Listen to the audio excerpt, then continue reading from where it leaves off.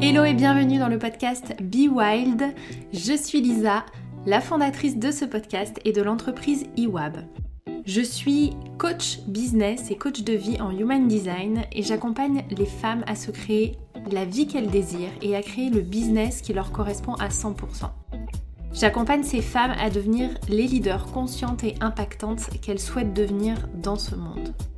Je fais la même chose dans ce podcast et je t'invite à nous rejoindre chaque vendredi pour un nouvel épisode. On est parti pour cette 7e conférence. J'espère que vous allez bien nous entendre et bien nous voir. Mettez-moi un petit commentaire quand vous arrivez, dites-moi. Moi, je suis toujours perdue dans ma campagne avec une connexion Internet douteuse. Salut Afida. Pour celles qui regardent en replay, n'hésitez pas à nous mettre des petits hashtags replay, à nous poser des questions, à nous partager vos pensées, vos ressentis, tout ça. Je suis toujours contente de voir vos messages. Aujourd'hui, je suis avec Rebecca de Résonance Céleste pour parler de cette nouvelle manière de prendre soin de soi. On va parler un peu de santé aujourd'hui aussi, de bien-être, tout ça. Et du coup, Rebecca, merci d'être là déjà. Et je te laisse te présenter. Oui, coucou, bonjour à toutes.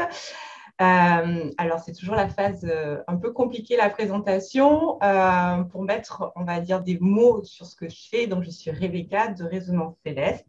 Je suis consultante spirituelle et j'accompagne les leaders de conscience, je dirais tout simplement à vivre. Alors, au début, je disais à développer son business. Maintenant, c'est vraiment à vivre parce que pour moi, le business fait partie de la vie et la vie fait partie du business. Et le business est une extension de sa propre vie. Donc, voilà. Et j'utilise la spiritualité du futur pour cela. Quelle belle définition. Ça va? Tu t'es entraînée avant ou... Même pas. Mais je cherchais en fait justement des mots, mais qu'est-ce que je fais, comment je peux présenter ça? Et je pense que, ouais, à vivre, à incarner sa vie, je pense que c'est Ouais, le je plus pense que simple. c'est bien. C'est ça, Ouais. effectivement. Du coup, aujourd'hui, toi, tu as choisi comme sujet le bien-être, prendre soin de soi, la santé, mais cette nouvelle manière de prendre soin de soi. Mhm. Et c'est quoi pour toi cette nouvelle manière de prendre soin de soi? Alors, pour moi, déjà, justement, le côté de, j'ai amené notre vision, hein, une approche, c'est-à-dire que par rapport à la santé, et je préfère dire le mieux-être et le bien-être, parce que clairement, je ne suis pas médecin, je ne suis pas d'une profession médicale. Par contre, pour moi, on a tout en soi. On a tout en soi, que ce soit au niveau physique, psychologique et émotionnel. Et du coup, on peut agir sur tout à partir de soi en se reconnectant. Je vais peut-être plus expliquer, mais pour moi, en fait, tout est dans notre ADN, dans ce qu'on appelle le génome divin. C'est-à-dire qu'on a une partie de notre ADN qui est justement la connexion à la divinité. Et en activant, en fait, cet ADN originel, on connecte la divinité, en fait. Donc, la pleine puissance, le fait d'être totalement soi. Et du coup, on peut agir sur tout, et notamment sur la santé, sur sa vitalité, sur le bien-être, en accord avec soi-même, quoi. Ok. C'est bien Donc, on résumé. pourrait... Ouais, c'est bien résumé. Donc, si on suit la logique, ça veut dire qu'on travaille sur nous. Et donc, en travaillant sur nous, on pourrait ne pas être malade ou s'auto-guérir, si on va plus loin. Alors, pour moi, c'est pas travailler. Je suis désolée. Alors, en plus, Ouais. moi, les mots sont, sont très importants pour moi. Pour celles qui ne me connaissent pas, je capte ce qu'on appelle la langue des oiseaux, donc le langage alchimique. C'est-à-dire que par rapport au langage, quand on parle, on a une énergie des mots qui ont plusieurs sens. Donc pour moi, déjà, le fait qu'on appelle ça toujours travailler sur soi, que ce soit en développement personnel, que ce soit en coaching, clairement, ça me dérange parce qu'il faut savoir que le mot travail, déjà, son origine, en fait, vient du fait ça vient de tripalium en latin et ça, c'est lié à l'esclavage, en fait. C'est lié à la douleur, à l'effort. Donc, juste le simple fait de dire de travailler sur soi demande, en fait, un effort. Inconsciemment, ça impulse quelque chose de l'effort. Pour moi, ce n'est pas du travail, c'est de la reconnexion. La différence, c'est que, justement, quand on travaille sur soi, pour moi, c'est une approche mentale. C'est une approche d'aller pratiquer quelque chose avec ses croyances, avec son mindset, avec toute une perception mentalisée que l'on peut contrôler, que l'on peut maîtriser. C'est ce que l'on nous apprend à faire, en fait, que ce soit au début, au développement personnel, quand on commence à travailler sur le côté de l'intuition, tout ça, tout ça. Pour moi, la connexion divine, ça ne s'apprend pas. C'est comme un ordinateur, c'est vraiment un branchement, en fait. Et ce n'est pas une maîtrise, ce n'est pas quelque chose qu'on contrôle, ce n'est pas quelque chose où on a des attentes spécifiques, avec un résultat spécifique, avec cette idée de projection, d'atteindre un objectif. Pour moi, ça se fait tout le temps déjà. Alors, la connexion divine est liée à l'illimité. Alors déjà, rien que le mot illimité, c'est difficile pour le mental. Il conçoit le mot illimité. Par contre, en général, il se dit, OK, illimité, mais jusqu'à quand et jusqu'où? Parce qu'il a besoin de repères, il a besoin de fixer, de figer des choses. Et la connexion divine, elle est au-delà de ça. Elle est permanente déjà, même quand on n'agit pas, ça se fait, ça se crée, indépendamment de notre contrôle. Je me suis peut-être perdue là parce que je m'enflamme sur les choses. Mais du coup, si tu te reconnectes, donc tout ce qu'on fait, le travail que je fais avec toi aussi dans tes différents programmes, quand on se reconnecte du coup à l'essence et qu'on reconnecte cette vraie connexion divine, on agit en direct sur notre ADN, sur nos cellules, sur notre corps. Donc, théoriquement, tu n'es pas malade. Le corps humain n'est pas fait pour être malade au départ. Alors, c'est que du coup, on active son immunité naturelle. Ce qui ne veut pas dire, en fait, qu'on n'est pas malade. Ce qui veut dire qu'on agit sur la prévention, en fait. Et qu'on a cette capacité d'auto-guérison.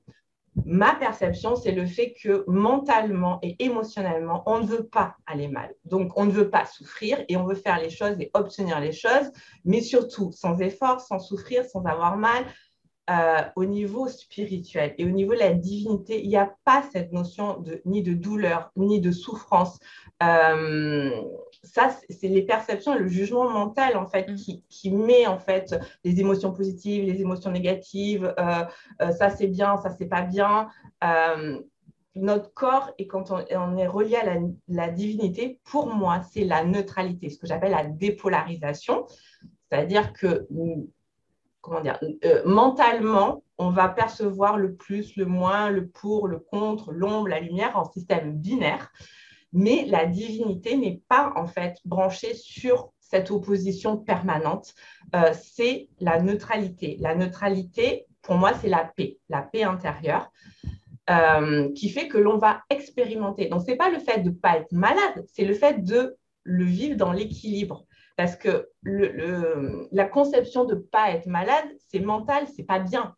Ça fait souffrir, c'est dangereux. Ça, c'est une perception mentale. Au niveau, alors j'ai utilisé le mot âme pour que tout le monde comprenne, mais le langage de l'âme, il n'est pas branché sur « OK, tu vas souffrir, tu ne vas pas souffrir ». Quand l'âme, elle s'incarne, elle a un projet d'évolution. Elle n'a pas un projet de « tout va aller bien », en fait. C'est un projet d'évolution sans jugement, en fait, sans jugement du bien, du mal, du pour, du contre. Et donc, en fait, c'est notre capacité, notre immunité naturelle, elle est là pour réguler, ce qui ne veut pas dire qu'on ne va pas souffrir, ce qui ne veut pas dire qu'on ne va pas être malade, ce qui ne veut pas dire, excusez-moi, mais qu'on ne va pas en chier, clairement, pour obtenir ça, mais on va s'aligner. Et l'alignement n'est pas que dans la facilité. Ma perception et que, entre guillemets, le développement personnel et tout ça vend du rêve, dans le sens où tu vas obtenir tout ce que tu veux de façon fluide, facile, avec des paillettes, des licornes et des bisounours, où tout est beau et tout il est gentil. Mais c'est pas, enfin, concrètement, l'âme, elle n'a pas cette perception de paillettes, bisounours, tout ça. C'est neutre, en fait. Toute information est neutre. Quand on capte des messages, ils sont neutres et on en fait une interprétation. On en fait une interprétation avec notre mental, notre émotionnel qui va juger si c'est positif ou si c'est négatif. J'ai répondu. Je m'enflamme là. Je sens que... Mais d'ailleurs, en complément de ce live, ils sont toujours en replay, les lives sur ton compte Insta. Non, on en avait fait un sur le mien. Et un sur le tien avec Sab, où justement, vous aviez parlé la spiritualité, c'est pas Disney, c'est ça le titre, c'est ça. Ils sont encore disponibles. Bah, tu le sais, moi je te rejoins sur ce côté-là où on interprète encore une fois la souffrance, le fait, c'est pour ça que je t'ai posé la question, parce que tu as bien répondu, je voulais que tu sortes ça. On interprète souvent la souffrance comme quelque chose de mal, on interprète la maladie comme quelque chose de mal, enfin tout a une raison à être bien ou mal. Et effectivement, on en revient à cette notion de neutralité dont on a énormément parlé cette semaine sur plein de points différents avec les autres intervenantes. Mais du coup, bah là, sur le mieux-être, la santé, notre propre immunité, on en revient à une zone encore de neutralité, de recevoir des informations et de ne pas juger en fait des informations. C'est pas chose facile quand même. Ah non, la clairement. dépolarisation, c'est compliqué quand même. Ah, clairement. Et puis surtout, pour moi, en fait, l'intégration divine, c'est l'expérience. C'est intégré par le corps. C'est pas justement un jugement mental dans le sens où on va changer nos pensées. Il suffit de penser que ça va aller bien pour que ça soit bien. Donc, on le vit. Et pour justement dépolariser, en général, on intègre les deux pans. En fait, pour intégrer le fait justement d'être neutre, c'est comme si on intégrait les deux côtés, donc aussi bien les fameuses ombres que les lumières. Et justement, mentalement et émotionnellement, on est conditionné pour ne pas aller sur le côté ombre. Donc, quand on le reçoit, c'est panique à bord. Donc, quand on vit l'expérience dans notre vie justement de dépolarisation, donc d'intégrer la neutralité, on est confronté à nos ombres, donc forcément, c'est pas simple. Hein. C'est pas simple sur le moment, mais ça passe. Ça passe. Ça passe, c'est vrai, ça passe. Et du coup, au niveau de l'humanité, du collectif vraiment, comment tu penses que ça s'intègre cette nouvelle manière de prendre soin de nous, de se reconnecter, comment tu penses que ça va aller? Alors, moi, je suis toujours très optimiste, donc je pense que ça va aller bien. Par contre, je pense que concrètement, cette période est une opportunité, est une chance justement d'éveil. En fait, c'est là où on nous permet justement de changer. Tout le monde veut le changement, on n'arrête pas de prôner il faut changer les choses, contribuer au nouveau monde. C'est là en fait, c'est pas dans 10 ans ou c'est déjà maintenant avec nos propres choix de conscience de se donner justement la chance de faire différemment, de faire autre chose et de faire évoluer justement l'humanité. Pour moi, tout ce qui se passe avec le Covid, parce que bon, clairement, on ne peut pas passer à côté, je pense que là, on est bon. Ça nous permet justement de faire cette fameuse élévation de l'humanité, cet éveil de conscience, clairement. Donc, je trouve ça pas bien ou pas mal. C'est là, en fait, c'est soit en fait à un moment donné, soit on se bat, donc le côté pour moi que j'appelle réactionnel avec le côté très colère et faut descendre et tout casser, soit justement on se positionne sur soi, qu'est-ce qu'on veut soi dans nos choix conscients. Et je pense honnêtement que si chacun fait des vrais choix conscients, que chacun va vraiment dans son espace perso du cœur, forcément à l'extérieur, ça va ressurgir dans le collectif, dans la conscience en fait. Pour l'élévation de conscience, il faut que chaque individu aille sur l'élévation de conscience. Et là, clairement, on est en plein dedans. C'est l'ère du Verseau aussi. Donc, pour celles qui ne connaissent pas, c'est une ère d'élévation spirituelle qui fait que ça fait changer les mentalités. Il y aura des personnes qui vont évoluer, il y a des personnes qui n'évolueront jamais et c'est OK aussi, en fait. C'est aussi respecter cette dimension-là. Et pour moi, c'est de ne pas chercher à convaincre ceux qui n'y sont pas, mais de guider, de mener justement en tant que leader de conscience ceux qui sont prêts à faire cette évolution. Ouais, c'est ce qu'on disait hier avec Anne-Claire.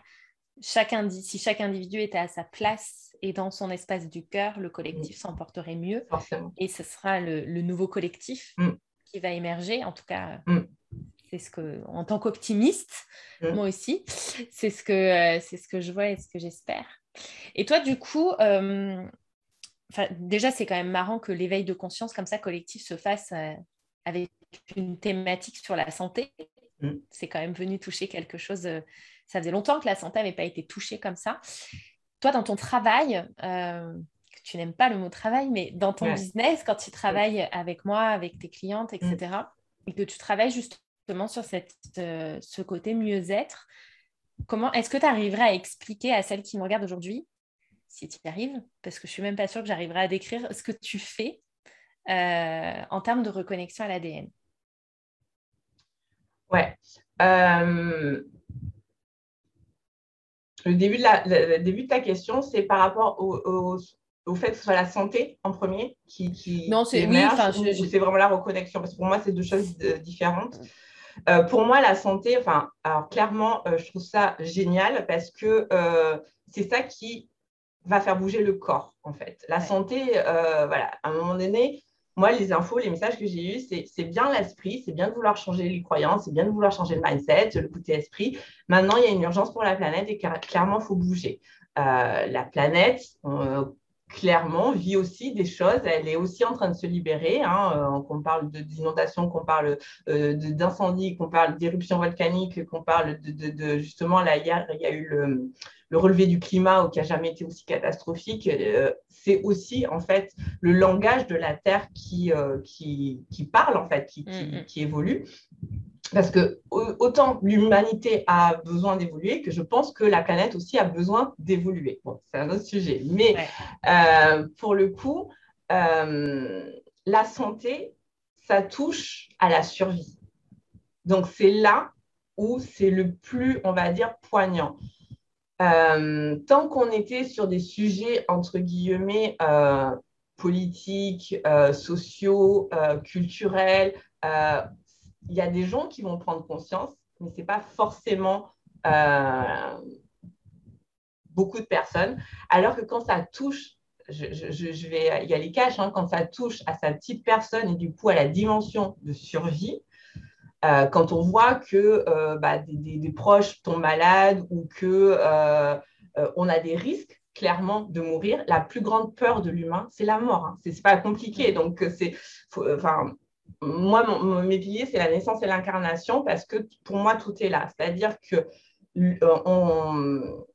pour vivre, en fait, on oublie notre naissance et on se construit sur une vie extérieure, mais tout simplement parce qu'on a peur de la mort. Et la naissance et la mort, donc la vie et la mort, justement, sont en lien. Le fait d'aller sur des sujets de santé fait qu'on est confronté au risque, on est confronté à quelque chose qui potentiellement peut amener la mort. Et sans faire de prosélytisme ou de... Voilà, ce qui est véhiculé en tant que propagande, c'est ça, c'est stimuler la peur avec des risques de mort pour bien appuyer là où ça fait mal. Donc, pour que les gens bougent, il faut qu'ils soient, on va dire, qu'ils aient un électrochoc. Et la santé qui amène, en fait, justement, cette dimension de potentiellement un risque de mort, bah là, clairement, ça fait bouger. Donc ça, déjà, je trouve que le sujet de la santé, on va dire que pour moi, c'est un level au-dessus au niveau de l'éveil de conscience et de la prise de conscience. Et puis, ils ont associé la vie, parce qu'on n'a jamais, en fait, durant toute cette crise, dans les médias traditionnels, on n'a jamais parlé de vie, de santé, justement. On n'a parlé que de la peur, la mort, la maladie. C'était les sujets principaux. Mais à aucun moment, on est venu parler de vie, etc. Donc voilà, ils ont associé vie au vaccin, mais ils ont associé aussi vie à restaurant, terrasse, à la vie collective en fait. C'est très marrant, on n'a jamais parlé de la vie individuelle et de la santé individuelle, on n'a que parlé de la vie collective et on a privé les gens de se retrouver en fait. Comme si en fait c'était une mort symbolique aussi en fait. Oui, il n'y avait pas que la mort physique, on a vécu plein de morts symboliques. C'est une vraie crise existentielle là, clairement, qu'on vit aussi. C'est repenser sa vie. Ouais, et c'est pour ça qu'en soi, moi, je trouve que c'est une super opportunité d'éveil de conscience parce qu'effectivement, c'est le moment de repenser sa vie, quoi. Qu'est-ce qu'on veut vraiment, qu'est-ce qu'on veut pour soi, qu'est-ce qu'on veut pour le monde. Donc, c'est le moment justement d'aller là-dessus. Et pour la deuxième partie de la question sur l'ADN en soi, donc pour moi, voilà, donc tout le monde a un ADN jusque-là. Et dans en fait cette partie de l'ADN, on a ce qu'on appelle, alors sur Internet, on le trouve souvent sous le nom de ADN poubelle. et qui, pour moi, relève justement le génome divin, notre connexion à la divinité. Donc, c'est intracellulaire, c'est dans nos cellules qu'on a cette connexion à cette divinité. Et c'est, pour moi, important d'aller reconnecter ça, non seulement pour justement reconnecter cette partie de divinité, dans le sens où on est des êtres divins, on n'est pas coupé ou c'est pas quelque chose d'extérieur, hein, c'est dans nos cellules, donc on l'est, hein, c'est vraiment une vision qui n'est ni religieuse, ni justement, moi, ce que j'appelle le côté de la spiritualité pratiquée, dans le sens où on a des intermédiaires qui viennent connecter, c'est soi-même et tout le monde l'est. Il n'y a pas des gens qui sont privilégiés, il n'y a pas des gens qui sont prédisposés à. Contrairement à ce que j'entends personnellement, je pense que tout le monde a cette connexion divine et ce n'est pas une question ni d'apprentissage, comme je disais tout à l'heure, ce n'est pas quelque chose qui s'apprend et ce n'est pas quelque chose d'éducatif, ce n'est pas parce qu'on a des parents qui sont spirituels que l'on est spirituel. On a des facilités à développer la spiritualité parce que justement ils sont plus ouverts, mais ce n'est pas quelque chose qui se transmet. Pour moi, la spiritualité, c'est de soi à soi. Et étant donné que c'est dans notre ADN, dans notre génome divin, c'est unique. Et ça, c'est hyper important pour moi de replacer l'unicité, cette dimension unique au cœur de tout, parce que,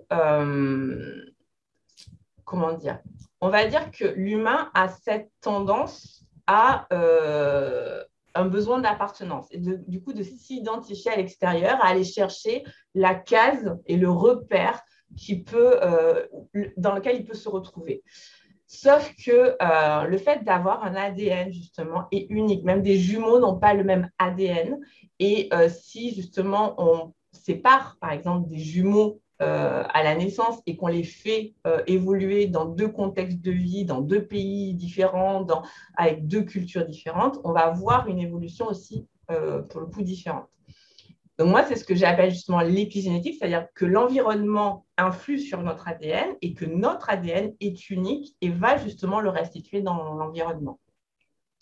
Donc, pour répondre à ta deuxième partie de la question, le fait de reconnecter en fait son génome divin fait qu'on est à la fois connecté à notre unicité, notre dimension unique, parce qu'on a une dimension unique, et à la fois universelle, parce que la dimension divine est dans le collectif universel. Donc, pour moi, c'est vraiment les deux phases, hein, pile et face d'une même pièce de monnaie. Ouais. Et du coup, c'est intéressant ce que tu dis, ça revient c'est là qu'on voit au fur et à mesure des conférences qu'il y a eu cette semaine qu'en fait, on dit toute la même chose selon un angle différent. Bah ouais, complètement. Et du coup, on en revient encore à revenir à soi, à l'individualité, et qu'en fait, finalement, le collectif évoluera parce que les individus vont se reconnecter à eux de toutes les manières possibles et pour tous les sujets possibles, même le mieux-être, la santé, et du coup, le corps, en fait, complètement le corps. Et c'est vrai que le corps, ça a été complètement oublié. Enfin, je trouve que quand je suis rentrée dans le développement personnel ou quand je suis rentrée dans la spiritualité, etc., peu importe la porte qu'on prenait, le corps, c'était pas ce qu'on mettait en avant, en fait. Oui, c'est l'esprit, coaching, c'est du ce que tu dis, on travaille beaucoup le mindset, les croyances, etc. Du coup, on ne travaillait pas la connexion au corps. Et pourtant, quand on intègre des choses, et les filles, dites-moi en commentaire si vous le vivez, mais quand on intègre des choses, quand on vit des switches de conscience, de croyance, de ce qu'on veut, on les intègre à un moment donné dans le corps. Et même on a des symptômes, des symptômes d'être malade, des symptômes de Covid. On a eu aussi, avec certains de tes soins, Rebecca, quelques symptômes physiques pas très agréables. Mais le corps, il intègre, il libère et il intègre au même titre que notre esprit et encore là plus où pour moi, profondément et plus ancré. C'est là où pour moi, c'est là la différence entre du coup quand c'est de l'intégration profonde en fait, quand c'est de l'intégration du corps ou quand on reste simplement sur un plan mental. Je dis pas, et encore une fois, hein, là, c'est vraiment aucun jugement. Moi aussi, je suis passée par le développement personnel, moi aussi, je suis allée sur le travail de croyances, de mindset, tout ça. Mais je pense qu'il faut aller au-delà. Vraiment, je pense que le corps, c'est notre première... déjà, c'est notre première connexion justement à la divinité. Moi, je parle toujours d'incarnation. C'est vraiment affilié, c'est la naissance à l'incarnation. Le mot incarnation, c'est la carnée, c'est la peau. C'est la peau, c'est le fait qu'on ait les choses dans la peau, donc dans nos cellules de peau, en fait, dans notre chair. Donc, sur les plans énergétiques, c'est très bien d'aller sur le plan mental et émotionnel. C'est ce qui se fait tout le temps, d'aller justement aller travailler son aspect émotionnel, son aspect mental, que ce soit par les croyances ou par aller gérer ses émotions. Mais au-delà de ça, il y a d'autres plans énergétiques et justement les plans divins, et je dirais même, parce que moi, mon truc, c'est le cosmique, hein, donc on a des corps cosmiques, on a des corps stellaires, on a ces dimensions-là qui sont au-delà, en fait, du plan mental et émotionnel. Donc, le fait d'aller intégrer en profondeur cellulairement, en fait, c'est là où ça va déstructurer aussi, pour le coup, le mental. Ça ne veut pas dire qu'on n'aura pas de mental, on est des humains, on aura toujours du mental, on aura toujours de l'ego. Par contre, le fait d'aller, pour moi, reconnecter son essence fait que le mental et l'ego vont venir en soutien, en support à ce que révèle l'essence et non pas l'inverse, en fait. Et non pas, OK, je vais aller créer des projets idéaux par mon mental de ce que je veux obtenir par mon mental, parce que clairement, le langage de l'essence et le langage du mental, ce n'est pas le même. L'essence, pour parler, moi je suis un peu sur le monde du business, l'essence, elle n'a pas le même langage de l'argent. Attention, je ne dis pas qu'il ne faut pas d'argent, au contraire, l'argent, quand on est connecté à la divinité, c'est illimité. Donc c'est ce que je dis toujours, et ça a du mal à concevoir, même 1 million, c'est trop petit. Parce qu'au niveau de la divinité, même 1 milliard, c'est trop petit, ce n'est pas quantifiable. L'illimité, c'est l'illimité. Donc, évidemment que l'argent est important et nécessaire, mais on ne peut pas le figer. Et ce n'est pas le même langage. Donc, quand on reconnecte l'essence, ça reconnecte le langage de l'essence, qui fait que l'on vibre, en fait, en alignement à son essence. Et le mental et l'ego viennent en structure à ça. Mais ce n'est pas... on va dire, la même forme de ce que l'on pense mentalement. Ouais, on est tous multilingues. Ouais, clairement. Mais c'est vrai, et tu sais, en Human Design, tu as ce schéma rouge et ce schéma noir. Et en fait, quand tu me parles de ça, ça me fait penser à ça, puisque le schéma rouge, il est dans nos cellules, et c'est tout ce qu'on fait sans rendre compte constamment, en fait. Notre corps, il est en mode automatique total sur ces sujets-là, sur ces talents-là. On n'a pas besoin d'intervenir.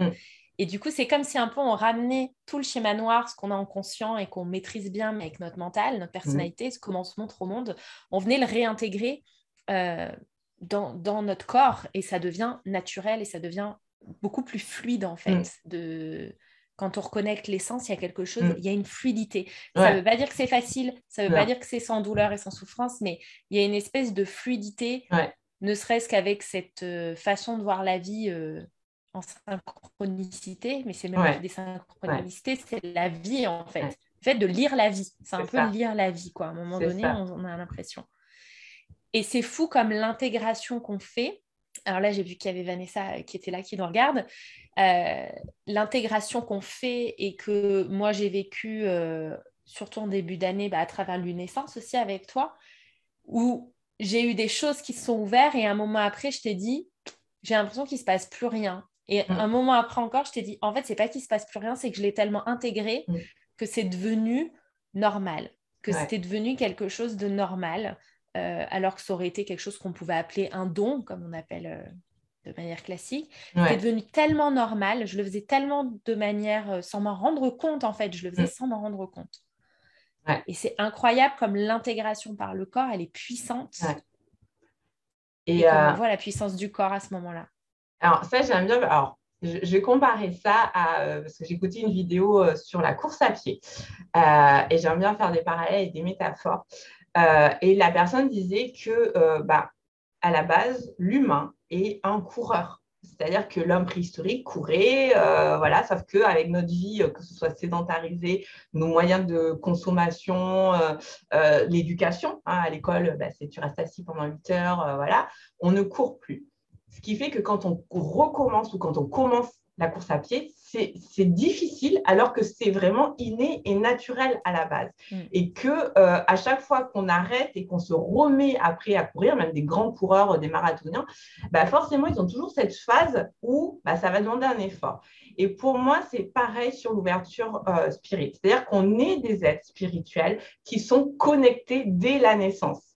Pour moi, on est tous connectés. Le fameux chakra couronne, vous savez, les bébés, là, quand ils n'ont pas la fontanelle ouverte, ils ont la fontanelle ouverte, pardon, et il ne faut pas les secouer. Pour moi, c'est la connexion divine. Donc, tous les bébés sont connectés. C'est juste qu'après, on referme par rapport à l'éducation, la société, nos conditionnements sociaux, tout ça. Et du coup, quand on réouvre, on a ce côté genre « Ah ouais, c'est génial, c'est magique », le côté très la caverne d'Ali Baba, où on capte justement toutes ces synchronicités qui ne sont pour moi pas des synchronicités, parce que la vie est une synchronicité, c'est juste qu'on va porter son attention. Et plus en fait on est connecté, et plus c'est intégré. Donc, il n'y a plus forcément ces choses, on va dire, mirobolante dans le sens de oh, mais c'est génial ce côté-là. Par contre, c'est l'émerveillement de vie. On voit la beauté de la vie dans des choses ultra simples. Alors que quand on commence, comme tout, c'est un peu j'ouvre le paquet cadeau à Noël et le gamin le waouh, c'est génial. Mais quand c'est totalement intégré et qu'on vit en connexion permanente, parce que pour moi, l'incarné, c'est H24, c'est en permanence. On est divin, on est des êtres divins. Ce n'est pas seulement un moment de rituel ou seulement pendant une méditation, c'est H24 qui fait que cette beauté de la vie, justement, on la lit, on la voit, on lit le subtil et on a ces émerveillements, en fait, de vie et non pas d'une chose en particulier parce que voilà, c'est intégré. Donc, on est intégré à notre vie, en fait. Et du coup, on voit la beauté de la vie. Ouais. Et c'est marrant, tu parles d'hommes préhistoriques et en même temps, tu parlais de survie tout à l'heure. Et c'est vraiment ce qui a été réactivé aussi. On est venu chercher notre cerveau reptilien, notre survie. Et c'est ce qui crée aussi cette division parce que tout le monde n'est pas allé chercher la survie au même endroit, en fait. Tu as vraiment une partie qui est allée chercher la survie dans la science, dans le vaccin, dans ça. Et une autre partie qui est allée chercher, qui s'est réveillée à un autre endroit pour aller chercher la survie à un autre endroit. Ouais, clairement. Il y a Fida qui te pose une question sur l'ADN poubelle et qui te dit est-ce que c'est ta façon de parler des clés génétiques dans des endroits précis de notre carte corporelle? Oui et non. En fait, pour moi, c'est un petit peu… Chacun va y mettre des termes différents. Les Jenkins, je ne sais plus qui c'est qui utilise ça, qui est une continuité aussi du Human Design aussi. Chacun va y mettre quelque chose de différent. Moi, j'aime simplifier les choses. Donc oui, tu peux avoir les clés génétiques. Pour moi, en fait, les clés génétiques, déjà… La différence, c'est qu'elles ne sont pas numérisées. Alors, donc c'est pour ça que je peux te dire oui et non, parce qu'encore une fois, alors, je ne sais pas comment je vais dire ça sans me mettre tout le monde à dos, mais pour moi, la perception divine est illimitée, encore une fois. Donc, on ne peut pas délimiter. Quand j'entends, je travaille sur l'ADN, sur les 12 brins d'ADN, c'est limité, c'est parce que concrètement, on a besoin d'avoir une approche mentalisée de contrôle. Pour moi, l'énergétique, elle est infinie. On ne peut pas dire qu'il y a tant de clés, qu'il y a tant de codes. Moi, quand je travaille sur mes soins, justement, donc je capte des fréquences cosmiques universelles et ce sont les personnes qui activent leurs propres codes. Moi, je n'ai pas les codes de tout le monde. Et je ne pense pas qu'un accompagnant, quel qu'il soit, un thérapeute, quel qu'il soit, personnellement, puisse se dire qu'il va activer tes codes. C'est toi qui actives toi-même. À un moment donné, il faut arrêter.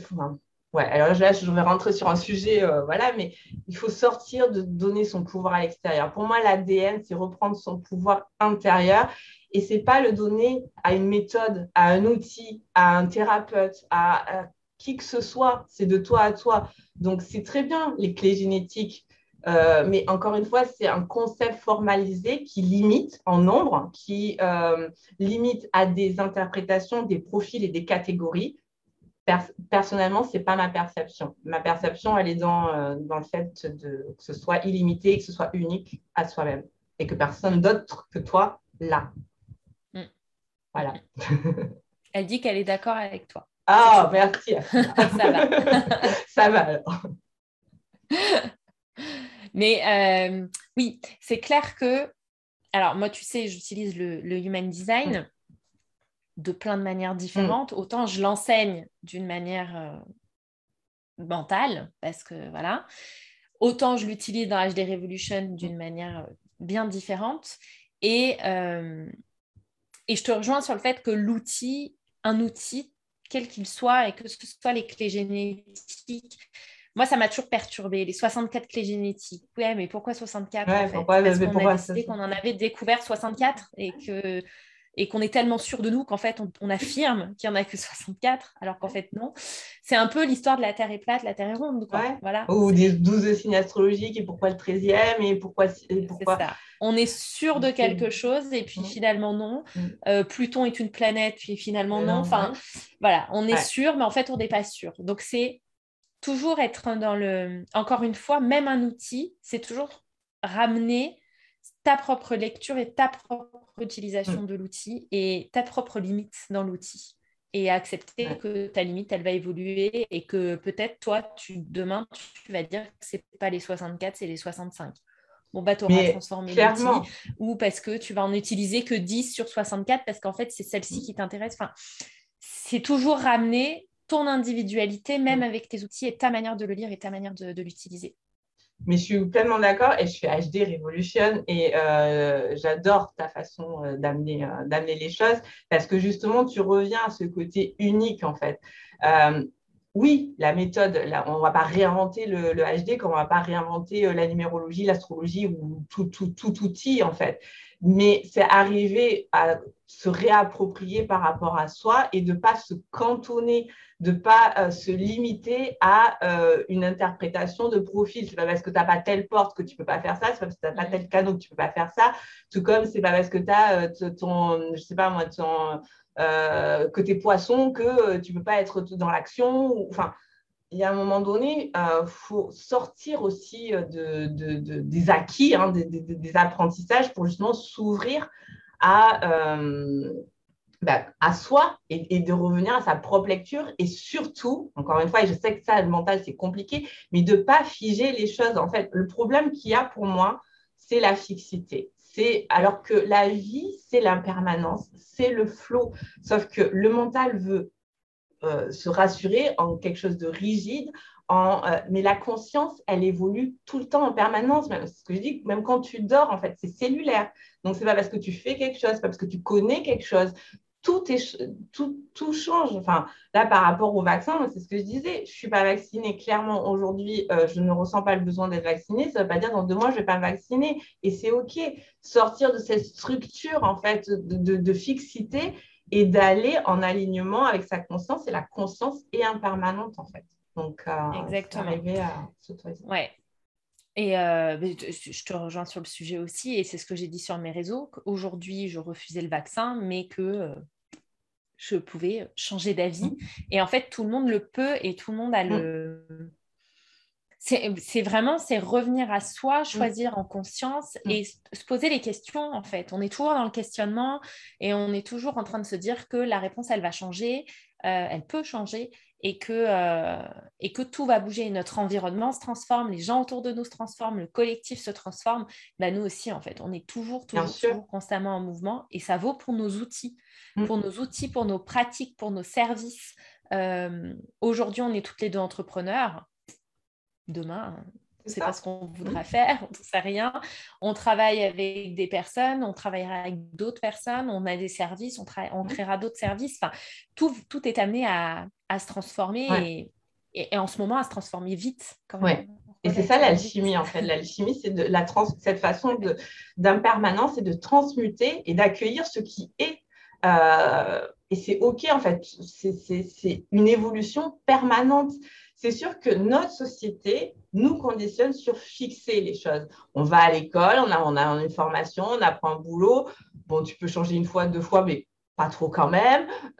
Voilà, il faut trouver un concubin, une concubine, faire des enfants. Il faut.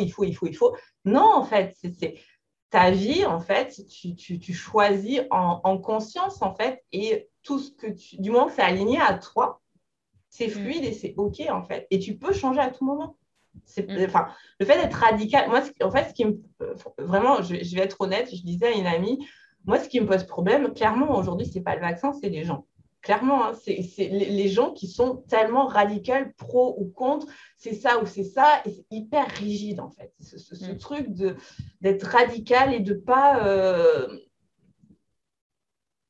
voir évoluer les choses, de ne pas intégrer d'autres possibilités, de ne pas avoir un autre regard, c'est comme ça, et j'ai raison, et j'essaie de convaincre par rapport à ce que moi, je pense, parce que je sais que c'est la vérité.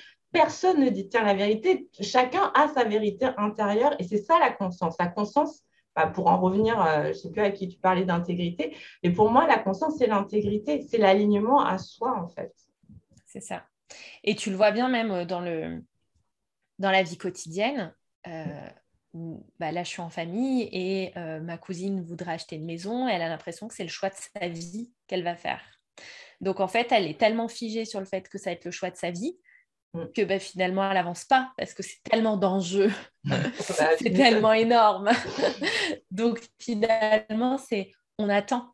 On attend quoi? On ne sait pas, mais on attend parce que c'est le choix de la vie. Ouais. Et du coup, j'ai essayé de lui ramener ce côté mouvement en lui disant, mais en fait, tu vas rien figer. Et on a une culture dans tout, en fait. Et c'est un ça que ça nous relie à l'illimité. Tu disais, dans le divin, dans les sens, l'argent est illimité, les moyens sont illimités, tout est illimité. Donc, en fait, tu peux tout, si tu as envie de vivre là un moment, de partir là, de te marier, puis de plus te marier, de vivre avec ton conjoint, puis de plus vivre avec lui. Et tout est à inventer et toutes les formules sont possibles. Et chaque personne a la sienne. Alors par contre, oui, ça demande de l'intégrité, de la conscience et d'oser, de l'audace, du courage, de ne pas être dans la norme figée et de créer son propre système qui convient et qui va changer. Et je pense qu'il y a beaucoup de personnes qui ont compris et qui voudraient, mais qui n'ont pas encore cet élan d'oser le regard des autres, le regard de sa famille, le regard de tout, parce que c'est sûr qu'on passe pour des girouettes aussi parfois. Ça change. Et c'est ça aussi. C'est ça, se reconnecter à son essence, à soi, c'est créer son propre monde, en fait, sa propre réalité aussi. Et pour moi, sans c'est ça, être la vraie totalement liberté. en dehors de ce qui se passe en collectif. Et c'est ça, la vraie liberté, c'est se créer sa propre réalité. Oui, pour moi, c'est vraiment ça. On est tous en quête de liberté. C'est un grand sujet, mais le fameux libre arbitre, il y a un moment donné, moi, j'ai envie de dire, mais jusqu'où ton libre arbitre? Enfin, il y a tellement justement de conditionnement, en fait, que forcément, que ce soit consciemment ou inconsciemment, on est influencé par de la culture, par des mémoires, mais aussi par l'inconscient collectif. On a les mémoires de l'humanité qui sont là, l'air de rien, même si on ne l'a pas, nous, vécu personnellement, on a des mémoires d'inconscient collectif. Donc, il y a un moment donné, revenir à soi, revenir à la conscience, c'est aussi déstructurer tout ça. Comme on disait au début, ce n'est pas simple, forcément. C'est pas que c'est pas simple. Si c'est simple et facile, pour moi, c'est que c'est pas forcément confortable. Maintenant, personnellement et par expérience, je pense que plus on se connecte, plus c'est simple et plus c'est confortable. Quand tu as une expérience comme ça, je pense qu'aujourd'hui, par rapport à il y a un an, c'est pas pareil. Clairement, moi, personnellement, c'est pareil.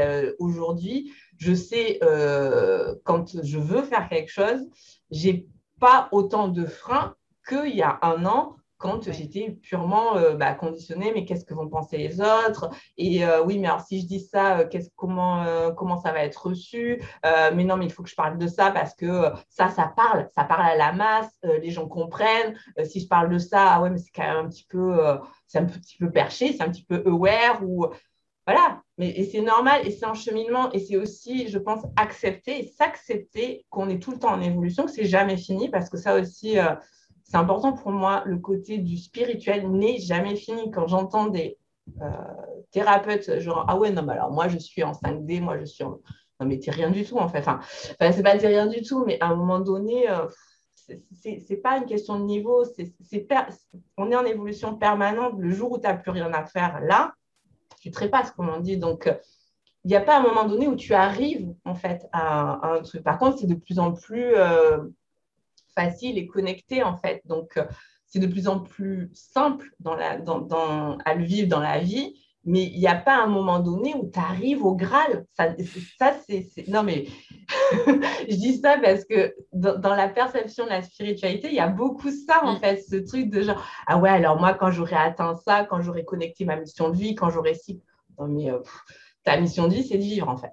Point. Ouais. Donc, cherche pas un truc abracadabrantesque ou c'est ta vie, ce pourquoi justement tu as vécu. Et perso, justement, je ramène cette notion de modernité parce qu'on est en 2021 et c'est pour ça que pour moi, la spiritualité du futur, c'est aussi cette perception d'intégrer la modernité et non pas rester figé sur des préceptes justement très rigides, très établis. Genre, c'était mieux avant. Non, c'était pas mieux avant. Il faut vivre avec son temps et si tu t'es incarné dans cette vie-là, c'est que tu as les moyens pour vivre cette vie-là, en fait. Enfin, Mm, mm. c'est ma perception. Voilà. Émilie qui dit, et quand tu crois que c'est fini, c'est pas fini. Ah ouais, clairement. Non, justement, c'est justement à ce moment-là où c'est allez, petite chouquette, on y va. T'as pas compris là, je crois. Ouais, c'est Allez, ça, c'est oh, reprends-moi. t'as passé cette étape. Allez, tiens, on va t'en mettre une autre. Et puis encore une autre. Ouais, c'est ça. Mais ouais, c'est ça. Mais c'est l'ego spirituel hein, qui parle quand tu te dis ah ouais, c'est bon, moi je suis là, je suis arrivée là et c'est bon, c'est fini, je sais tout, je connais tout. Mm. Voilà, même dans la spiritualité, il y a de l'ego spirituel, il ne faut pas l'oublier. Bah, non, mais clairement. Puis même des fois, quand tu passes t'intègres quelque chose qui était pas simple, où t'en as un peu chié, t'es content quand même Ouais, d'arriver et c'est tu te ça. dis ah je suis bien là. Puis on a tous cette phase à un moment quand on intègre des choses où ça crée un décalage avec des personnes autour de nous. Puis après ça se résorbe et puis on vit un peu ça constamment, mais c'est le retour à soi aussi. C'est parce que Ouais, c'est un moment, à ce moment-là, on a besoin d'être nous-mêmes avec nous-mêmes. c'est ça. Ouais. Euh, du coup, pour vraiment revenir au corps du sujet Mm, de mm, prendre soin de toi, est-ce qu'en fait, la manière la plus simple, avec des mots, de décrire ça, c'est justement de revenir en conscience, de se mm. reconnecter et d'accepter cette évolution constante et ce flot de vie? Parce Ouais. que finalement, de figer des choses, et on le voit même aujourd'hui, médicalement dans la science, on peut se créer des maladies à force de Mm. figer les choses, de vouloir contrôler les choses, d'être stressé. Donc, est-ce que c'est pas justement se reconnecter, faire ce chemin de reconnexion à soi et accepter ce flot de la vie et cette évolution constante? Clairement, enfin, pour moi, enfin, tout est dans la conscience. Et du coup, que ce soit le corps, donc dans le mieux-être, dans le bien-être, dans la santé, mais pour tout, ça passe par la conscience de qui on est. Et que ce soit l'alimentation, que ce soit notre environnement, notre rapport à l'environnement, que ce soit l'eau que l'on boit, tout ça. En fait, je pense qu'il y a aussi comment dire, là aujourd'hui, ce que j'expérimente vraiment, comme je disais au début de la conversation, c'est cet aspect très polarisé. Voilà, ce côté où il y a deux choses différentes et le côté naturel contre artificiel. Et alors moi, ça aujourd'hui, pareil, j'en peux plus. En fait, vraiment, ce truc de si c'est pas naturel, c'est que c'est artificiel. Donc si c'est artificiel, c'est mauvais. Si c'est naturel, c'est bon. Là, pour moi, c'est essentiel d'élever sa conscience aussi sur, il n'y a pas que des choses bonnes dans le naturel et il n'y a pas que des choses mauvaises dans l'artificiel, quoi. c'est aussi sortir de ce clivage. Et au niveau de la santé, c'est pareil, parce que justement, le côté très malbouffe, c'est pas bien, alors que nourriture saine, c'est très bien. Et si à un moment donné, tu as envie de te faire un McDo, mais fais-toi un McDo, quoi. C'est pas parce que Bouddha, il a dit que c'était pas bien qu'à un moment donné, tu vois, c'est arriver vraiment à s'écouter, sortir des clivages. Attention, je dis pas que McDo, c'est bien. Hein, voilà. Mais je voudrais dire que revenir à soi, c'est écouter son corps et que ton corps, il te parle que quand tu t'es pris une grosse bourrasque la veille, clairement, intuitivement, tu ne vas pas pour reboire de l'alcool. Ton corps, il le sait. Donc, sortir aussi des philosophies, d'idéologies conceptuelles de ton corps. Et ça vaut aussi, hein, pour le coup, pour la chimie, pour le vaccin, tout ça, parce que là, tout le monde se réveille par rapport au vaccin, on est d'accord. Et encore une fois, ce n'est pas une question de c'est bien, c'est pas bien. C'est simplement qu'à un moment donné, c'est pareil pour tout. Si tu prends la pilule, tu engorges de la chimie. Si tu as un stérilet, tu as de la chimie en toi. Donc, il y a un moment donné, c'est pas c'est bien, c'est pas bien. Fais-le en conscience. Pour moi, c'est pareil, les méthodes très naturelles et tout, c'est très bien. Bon, on sait très bien que dans la nature, il n'y a pas que des choses de bien aussi, il y a des mauvaises plantes, hein, clairement. Et que quelqu'un qui va choisir quelque chose de naturel, mais qui n'est pas aligné à ça, parce que oui, c'est possible, ça ne va pas lui faire des super effets. Si tu prends ta super potion naturelle au taquet et que tu dis ah c'est dégueulasse, c'est pas bon, de toute façon ça marche pas, ben, tu peux y aller. Hein. Tu peux en prendre des doses de naturopathie au taquet. Hein. Ça aura aucune influence sur toi. Donc ça demande aussi pour moi la santé et le mieux-être, le bien-être, de sortir encore une fois des clivages et de ce qui est bien et ce qui n'est pas bien et de faire les choses en conscience. C'est juste, voilà, c'est juste ça que le message que j'aurais à passer parce que je vois trop en ce moment vraiment d'opposition, comme on disait, entre les pros et les contre, mais aussi de naturel et artificiel. Genre, tout ce qui est artificiel, c'est pas bien, et tout ce qui est naturel, c'est très bien. Ça dépend pourquoi et ça dépend pour qui, et encore une fois, revenir à soi et sortir des idées préconçues. Oui, oui, c'est ça, c'est faire ses choix en conscience. Tu as des gens qui ne prendront jamais de remède naturel. C'est Et c'est ça. OK, ça fait partie de leur système de croyance. Ça fait partie de... Par contre, quand ils prennent un médicament, ça ne veut pas dire qu'ils se gavent de médicaments. Ouais. Mais quand ils en prennent un, ça fonctionne sur eux très bien parce qu'ils sont absolument convaincus que c'est ce qu'il leur faut et que c'est ce qui est juste pour eux. Et justement, tu parlais de vaccins, j'ai mis en lien, donc toujours au-dessus du live, vous avez l'Instagram de Rebecca, vous pouvez la suivre, et j'ai mis en lien ton soin Vaxilite, parce qu'il se prête bien au sujet. Ouais. Donc, je me suis dit que c'était pas mal. Est-ce que tu peux dire aux filles qui nous regardent ce que c'est Vaxilite, pour qui, pourquoi, enfin, Ok. d'où c'est sorti? Ouais. Alors, c'est sorti clairement de l'allocution du président du 12 juillet. Hein, j'étais en vacances, je me suis dit, ouais, c'est bon, je ne sors pas de soins, je ne sors pas de programme, je suis en vacances. Notre président en a choisi autrement, on va dire. Et du coup, j'ai canalisé un soin qui est énergétique et chamanique. J'ai dit que j'étais consultante spirituelle au début. Je suis chamane cosmique. Donc, clairement, je fais des soins d'activation de l'ADN en reliant au cosmos et à la Terre. Donc, ce soin-là, je l'ai canalisé par rapport au fait qu'on a tous et toutes une immunité naturelle, donc comme je disais, dans notre ADN originel, et c'est pour activer cette immunité. Cette immunité qui, selon moi, je pèse mes mots parce qu'il faut que je fasse attention à ce que je dis, parce qu'on est sur le plan de la santé et je ne fais pas d'exercice illégal de la médecine. Donc, pour moi, cet ADN originel, justement, par notre connexion à la divinité, favorise notre immunité. C'est-à-dire que, comme je disais tout à l'heure, notre corps qui s'est incarné en 2021, c'est pour moi incarné à vivre ce qu'il a à vivre et aussi bien avec le progrès et la technologie environnante. Ce qui fait qu'il a les capacités aussi à contrer, alors là je mets le bon mot polarisé du contrer les effets justement néfastes par son activation justement de cette immunité naturelle. Et le soin Vaxilite, il est fait pour ça. Il est fait pour à la fois activer son immunité naturelle, mais aussi élever les consciences par rapport aux tests PCR antigéniques, parce qu'il n'y a pas que le vaccin en lui-même, il y a tout ce qui va avec, et le pass sanitaire, tout ça, tout ça. Et ce n'est pas pour dire il faut se faire vacciner ou il ne faut pas se faire vacciner. C'est simplement pour réactiver notre propre immunité, que ce soit face parce qu'on dit maintenant la Covid, c'est féminin, donc à la Covid, à ses variants, par notre immunité naturelle et originelle de notre ADN originel, ainsi que justement l'élévation de conscience par rapport à tout ce qui se passe, que ce soit au niveau du pass sanitaire et des tests, de le faire en conscience. Donc, ce n'est pas pour dire, OK, si tu fais ce soin, tu n'as pas besoin de te faire vacciner. Et à l'inverse, ce n'est pas pour dire ça va remplacer un pass sanitaire, ou parce que j'entends beaucoup de choses, donc je préfère préciser.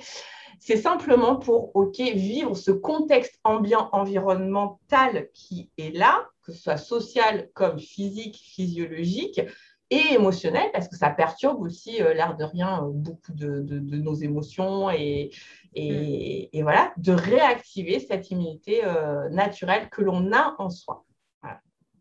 Ok, super. Donc, je vous ai mis le lien au-dessus. S'il y en a qui ont envie de faire ce soin Vaxilite. Pour conclure, Rebecca, qu'est-ce que tu voudrais qu'on garde de cet échange sur justement soit vraiment cette idée d'engagement dans l'humanité, puisque c'est le nom de l'événement, ou vraiment sur ce côté prendre soin de soi, ce côté santé. Enfin, quel serait ton dernier message ? Pour moi, c'est l'éveil de conscience. Voilà. Pour moi, c'est l'éveil de conscience qui va élever l'humanité et qui va faire que, justement, au niveau collectif, les humains vont évoluer. Et forcément, en lien justement à la santé et au mieux-être, ça passe par ça aussi. Si on est mieux en soi, ben forcément, à l'extérieur, vibratoirement, moi, c'est les vibrations qui me parlent. Vibratoirement, quand on est aligné à soi, on le projette à l'extérieur. Donc, forcément, il y a une résonance, une énergie de résonance qui se passe. Et dans le collectif et dans l'humanité, que ce soit entre humains ou que ce soit sur toutes les essences avec les animaux, les végétaux, les minéraux, la planète en elle-même, quand on est aligné à soi, forcément, on impacte et on agit sur l'élévation planétaire et humanitaire. Waouh! Voilà, les vibrations de la Terre et de l'humanité. Ouais. J'adore. Super. Est-ce que vous avez des questions, les filles? N'hésitez pas en commentaire à nous mettre si vous avez des questions. Mais je pense que celles qui ont été posées, qui devaient être posées, ont été posées. En tout cas, merci Rebecca d'avoir accepté mon invitation pour ce sommet, d'être venue parler sans tabou, sans filtre, j'aime bien, de la santé, de notre bien-être, de l'humanité, de tout ce qui se passe aujourd'hui. Et voilà, juste merci à toi d'être venue. Merci à toi et merci à vous d'avoir participé.